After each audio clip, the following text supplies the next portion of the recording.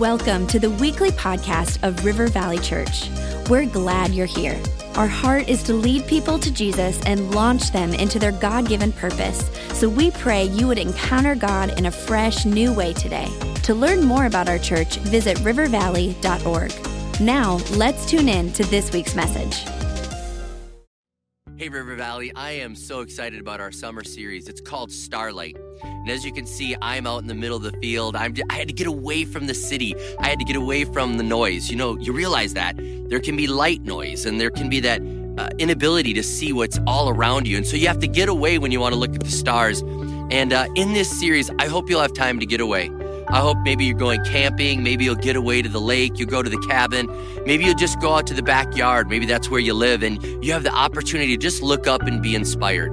Here's the thing. In this series, we're going to look at the heavens. We're going to look at the stars. We're going to realize that God is big and we're small. And when you look up at the stars, nobody looks up at the stars and says, I'm amazing. They look up at the stars. They look up at the heavens and they say, God, you're amazing. You're awesome. It takes your breath away.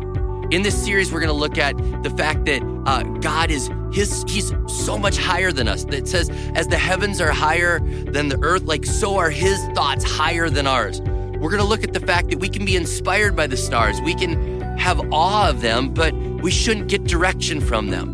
The Bible tells us very clearly that God will lead and guide us. The Holy Spirit will lead and guide us, that we shouldn't look at the stars. And I'm afraid that too many Christians dabble in that in astrology and they get direction from a horoscope or something like that. We're going to look at that and see how God says, no, don't do that. We're going to look at how God makes promises with the stars. In Genesis 15, God is promising Abraham. He's saying, go outside, get outside your tent, look up at the stars.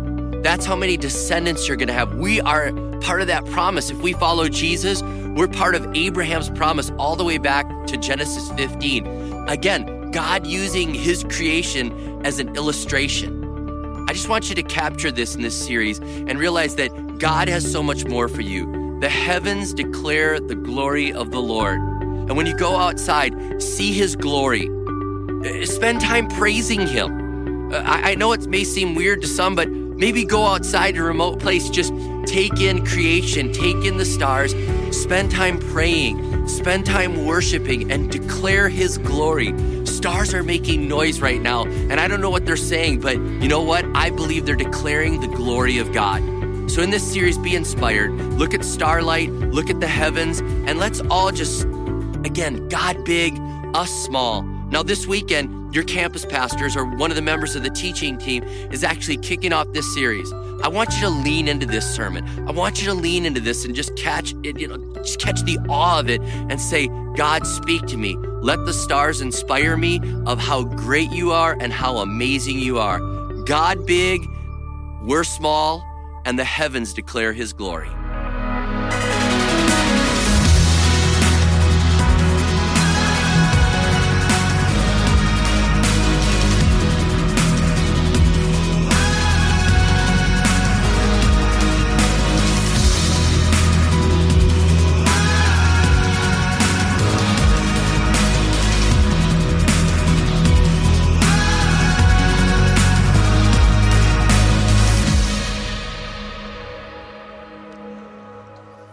Welcome. I just want to even start by echoing what Pastor Rob just said in that video.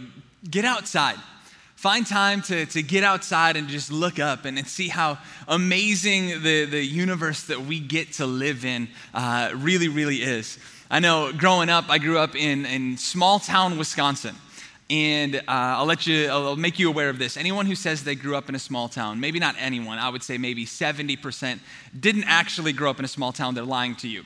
They grew up outside of a small town, but if they told you where that was, you wouldn't know, so they say small town, and that was my story. I grew up 6 miles south of said small town in Wisconsin, but I grew up on a lake. I grew up out in the country, and it was amazing because I remember countless nights where I would just take the boat out, and me and some friends sometimes, and we'd take the boat out, and we'd turn off the engine, we'd turn off all the lights, and we'd just stare at the sky. And it was absolutely amazing when you get out there and you could see everything that's there. They seem like they're so bright. They seem like they're not even that far away, even in that moment. And we'd just sit there and look for constellations and then look for shooting stars. And You could pick out the differences between satellites and airplanes and watch them go across the sky, and it was amazing to just do that. And then I remember coming to college. I went to North Central University, downtown Minneapolis, and it was wonderful. Love the city, love being there.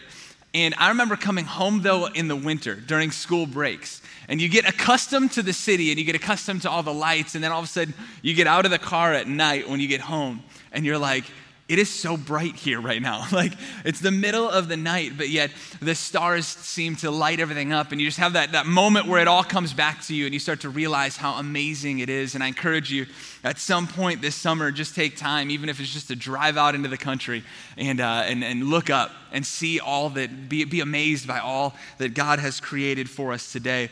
Today we're going to start in Jeremiah chapter 32. So you can start to turn there in your Bibles or get there in the app in your phone or whatever it may be. We're going to start in Jeremiah chapter 32, but as you get there, I'll give you a little bit of background on Jeremiah. Jeremiah is a prophet in the Old Testament, and I won't say that he created the illustrated message, because that I'm not sure of, but I do know this: he mastered it.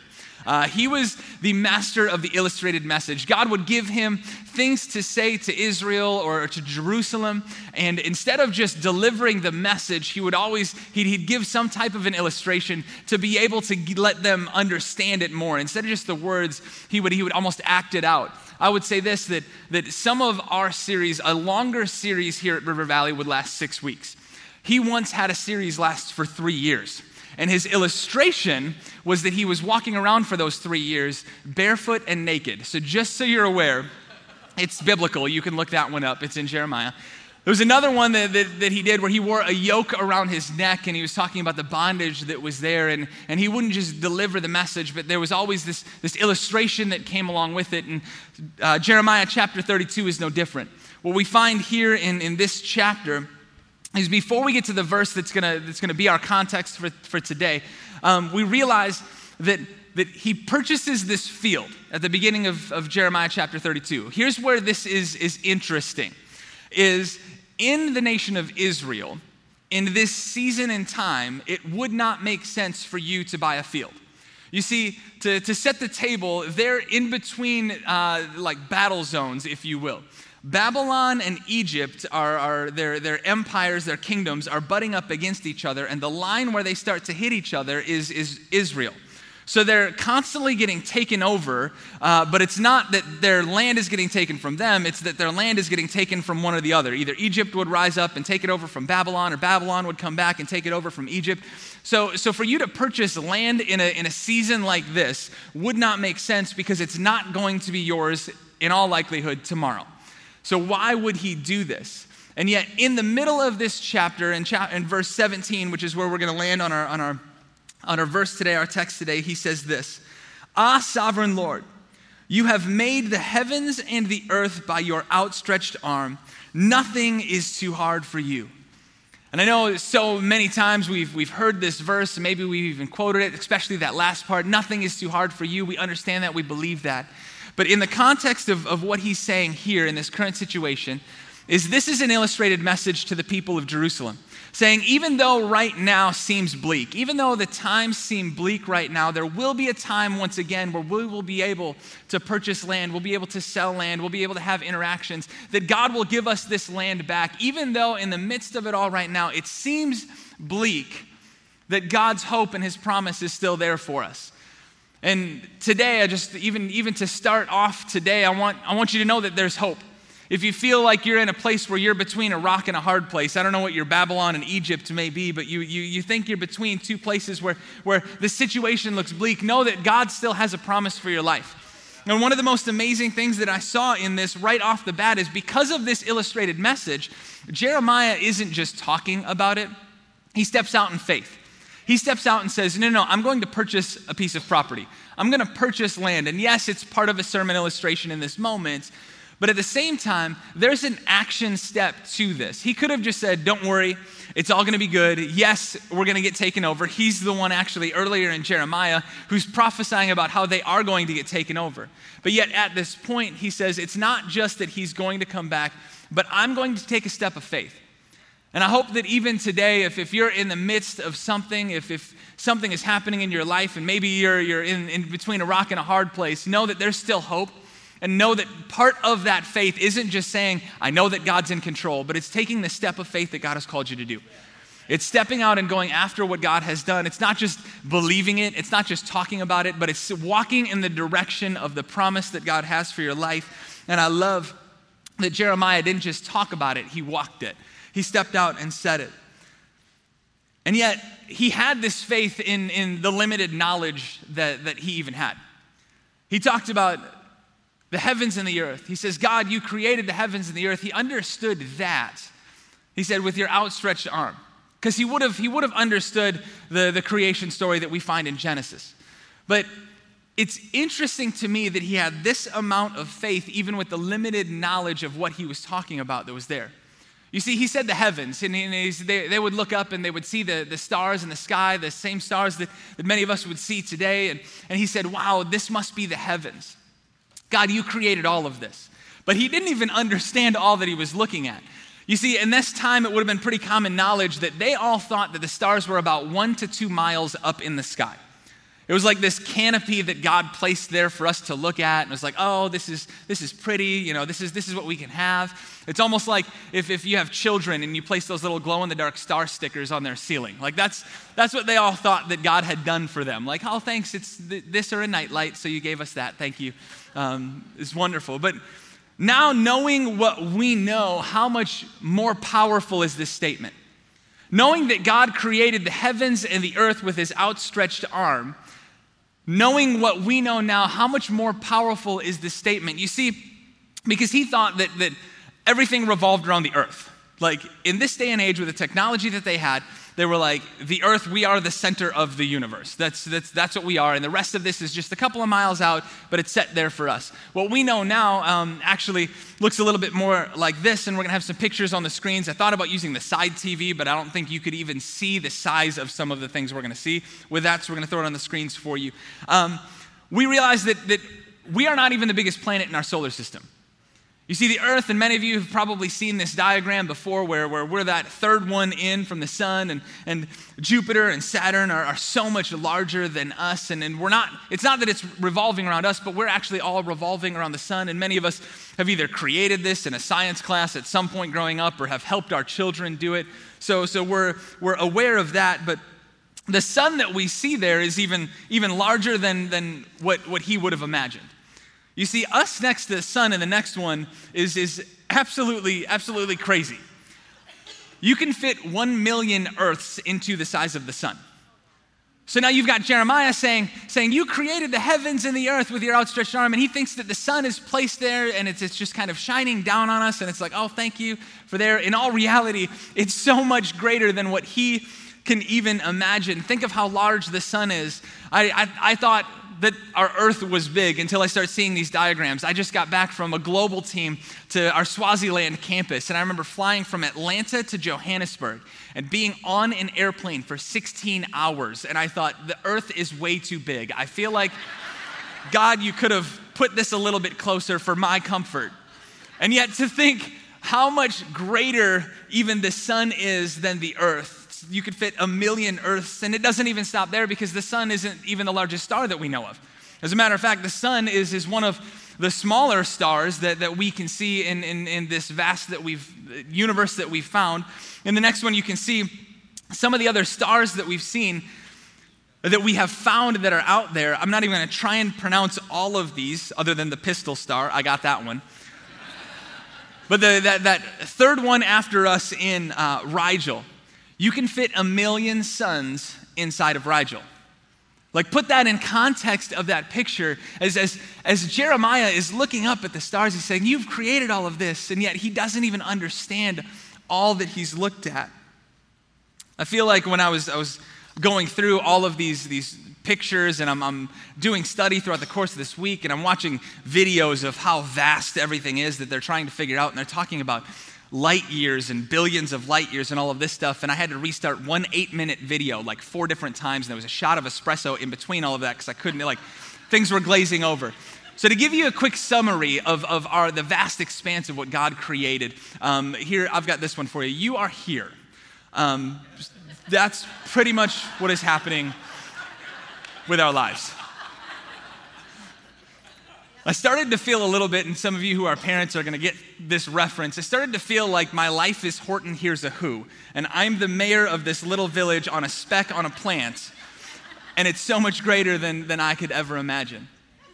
But I would say this, even in this moment, though, if your faith was low with what your eye can see, I pray that your faith would continue to grow to an undeniable level once you start to look through modern telescopes.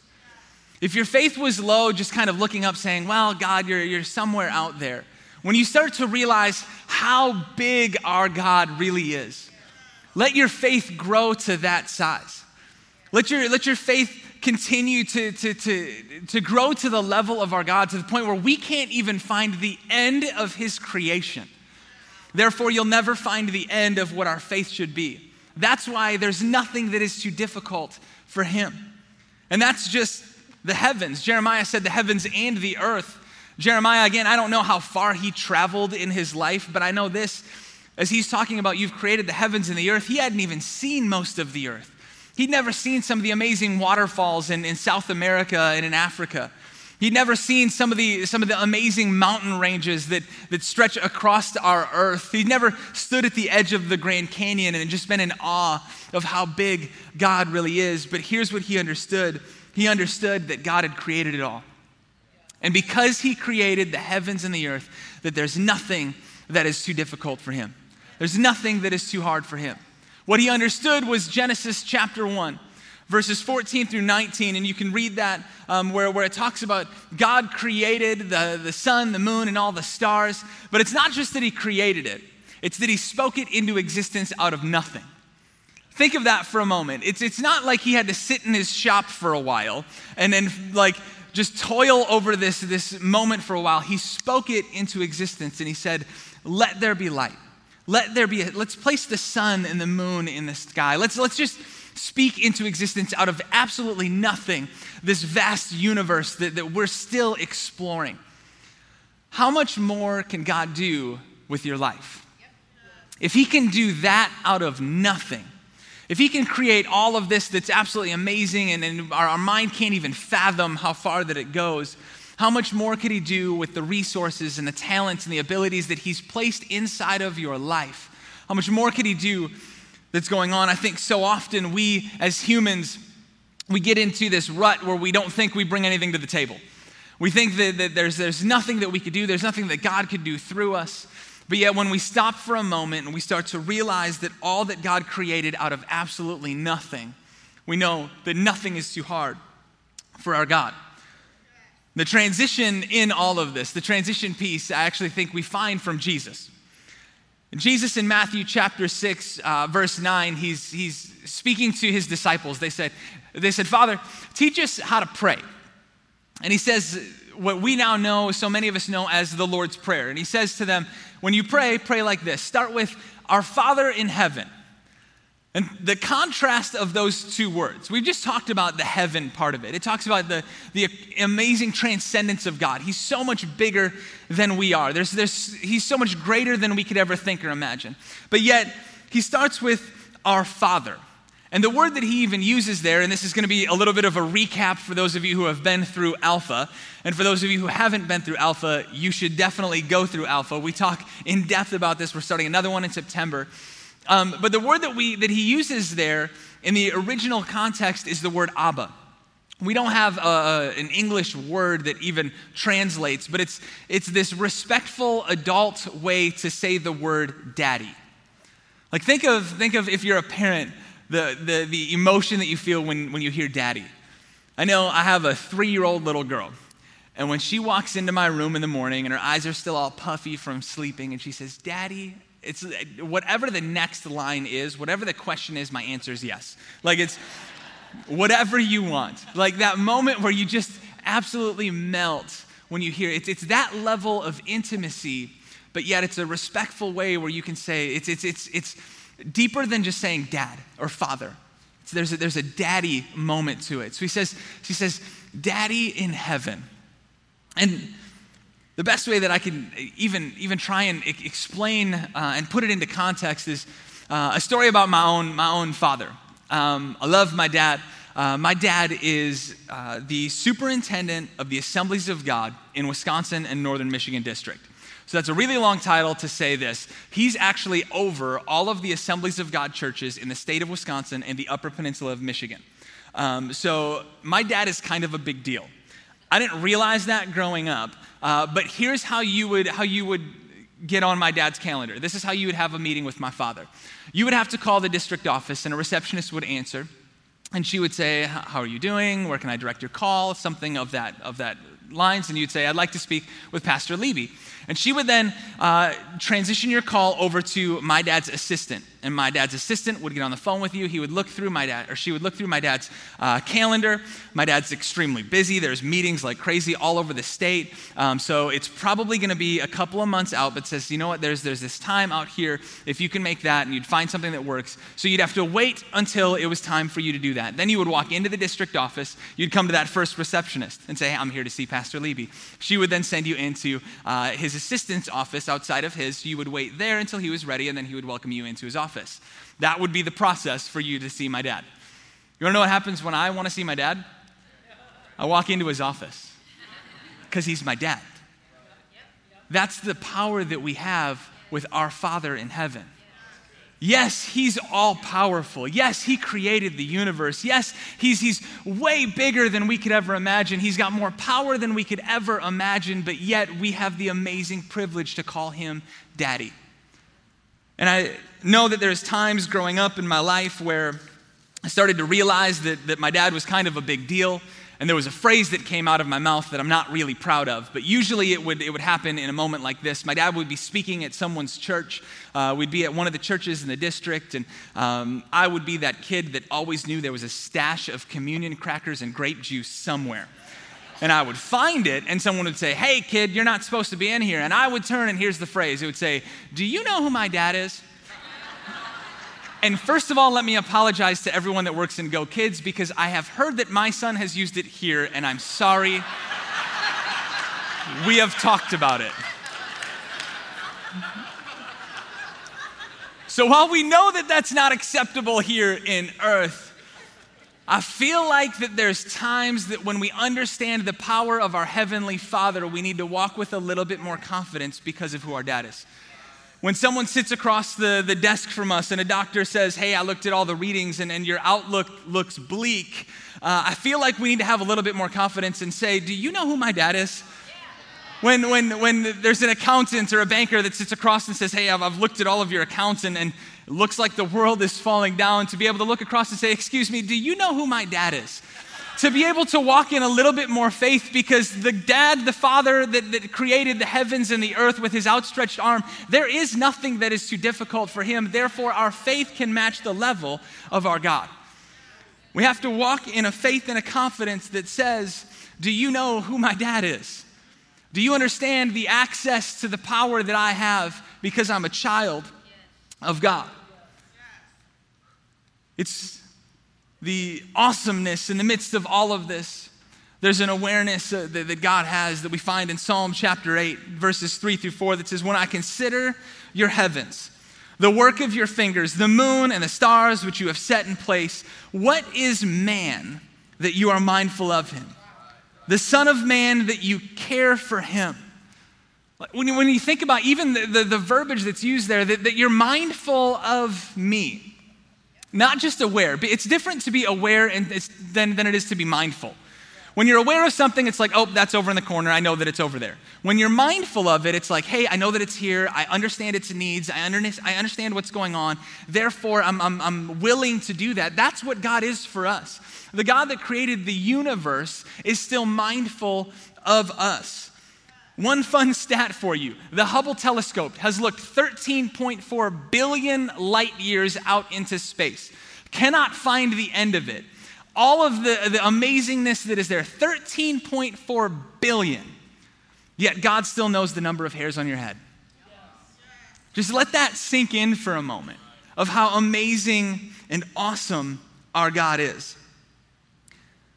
I think it's hard to imagine that in the midst of this vast expanse, In the middle of this whole thing that we are in, the God of the universe that created all of it still cares passionately and personally about you. He still loves you. And therefore we can walk in the bigness of God. And I think as we remember the bigness of God, it helps us fight the entitlement that may creep up. But yet there's still a confidence that we walk in knowing that he is our Father. And I know one of the things that Pastor Rob said in that video at the beginning, he said, when you get outside to look up, praise God, worship, get in a moment of worship. And I know when I look up or when I see something amazing that God created, there's something that happens when you just start to worship and you realize, wow, God, you deserve my praise. You deserve all that I have in me. And I think there's something that happens in our life when we get out that we just turn off the noise. I think God is speaking to us, but too often there's still too much noise. Too often, while he's trying to talk to us, it's kind of the illustration of when I moved to Minneapolis, but then went home. You don't even realize all the noise that is going on. You don't realize the light that is kind of blocking out what he's created. But when you get back out and there's nothing between you and God, you can't help but worship. I think, as Romans 10 says, faith comes by hearing. And the only time that we can hear God is when we block out everything else that we've put around. When we get out into his creation and we put everything else off to the side and say, God, I'm ready to hear from you. I'm ready to hear the word that you have for my life. So today, even as we close, I want to worship for just a moment. And I want to sing a song that we actually sang earlier in service. It's one of the songs that our team has written here called A Million Lifetimes. And just want to read the choruses to you. It says, a million lifetimes filled with worship still can't fathom your greatness. So I will live my life surrendered, for you are worthy. A million angels ever praising, still in awe of your greatness. So let your church rise up in worship, for you are worthy, for you are worthy. It's not just about getting out. It's not just about seeing all that God has created and understanding how big it is. It's what does it do to you, inside of you, when you start to realize how big God is. What should happen is we should live our life surrendered, and then the church should rise up and worship. We should live our life surrendered. We should get to a point where we say, God, there is nothing that is too hard for you. If you've created all of this, there is nothing that is too hard from you, no matter what situation I'm going through, no matter what's happening in my life, there is nothing that is too hard from you. Therefore, I'll live my life surrendered, knowing that you are in control. But even more than that, our church rises up in worship because he's worthy. It's not just that we have access to it, therefore we can walk in entitlement, but we get to walk in the plans and the promises that God has placed there for us. So I would even say this, what is these pictures, what does all of this do in your life? You can either realize how big God is, and by doing so, almost shrink back because there's so much that separates us. Or your faith can rise to the level of your God. I pray that as a church, our faith today rises to the level of our God. That our God who created all of this by his outstretched hand, there is nothing that is too difficult for him. Therefore, whatever situation you're going through, you can look at it and say, do you know who my dad is? Do you know the power and the strength, the promises that have been spoken over my life by my heavenly Father who has created all of this? There is nothing that is too difficult for him. So today, as we close, I want us to close in worship. I'm gonna pray over us. I'm gonna pray that our faith rises up, and then we're gonna let our faith rise in worship today. So God, I thank you right now. I thank you for this amazing creation that we get to live in. I thank you for even modern technology that we can now see all that you have done. God, I pray right now that as we start to look out into this awesomeness, to all that you are, Lord God, that our faith rises to the level that you are. We don't shrink back and realize that we're a small speck in the midst of all of this, but Lord God, we realize that in the midst of it all, you are mindful of us. Lord God, you love us, you care for us, you know our every need, and you are powerful to do what only you can do. God, let our faith rise to meet the level of your size. In Jesus' name we pray today. Amen and amen.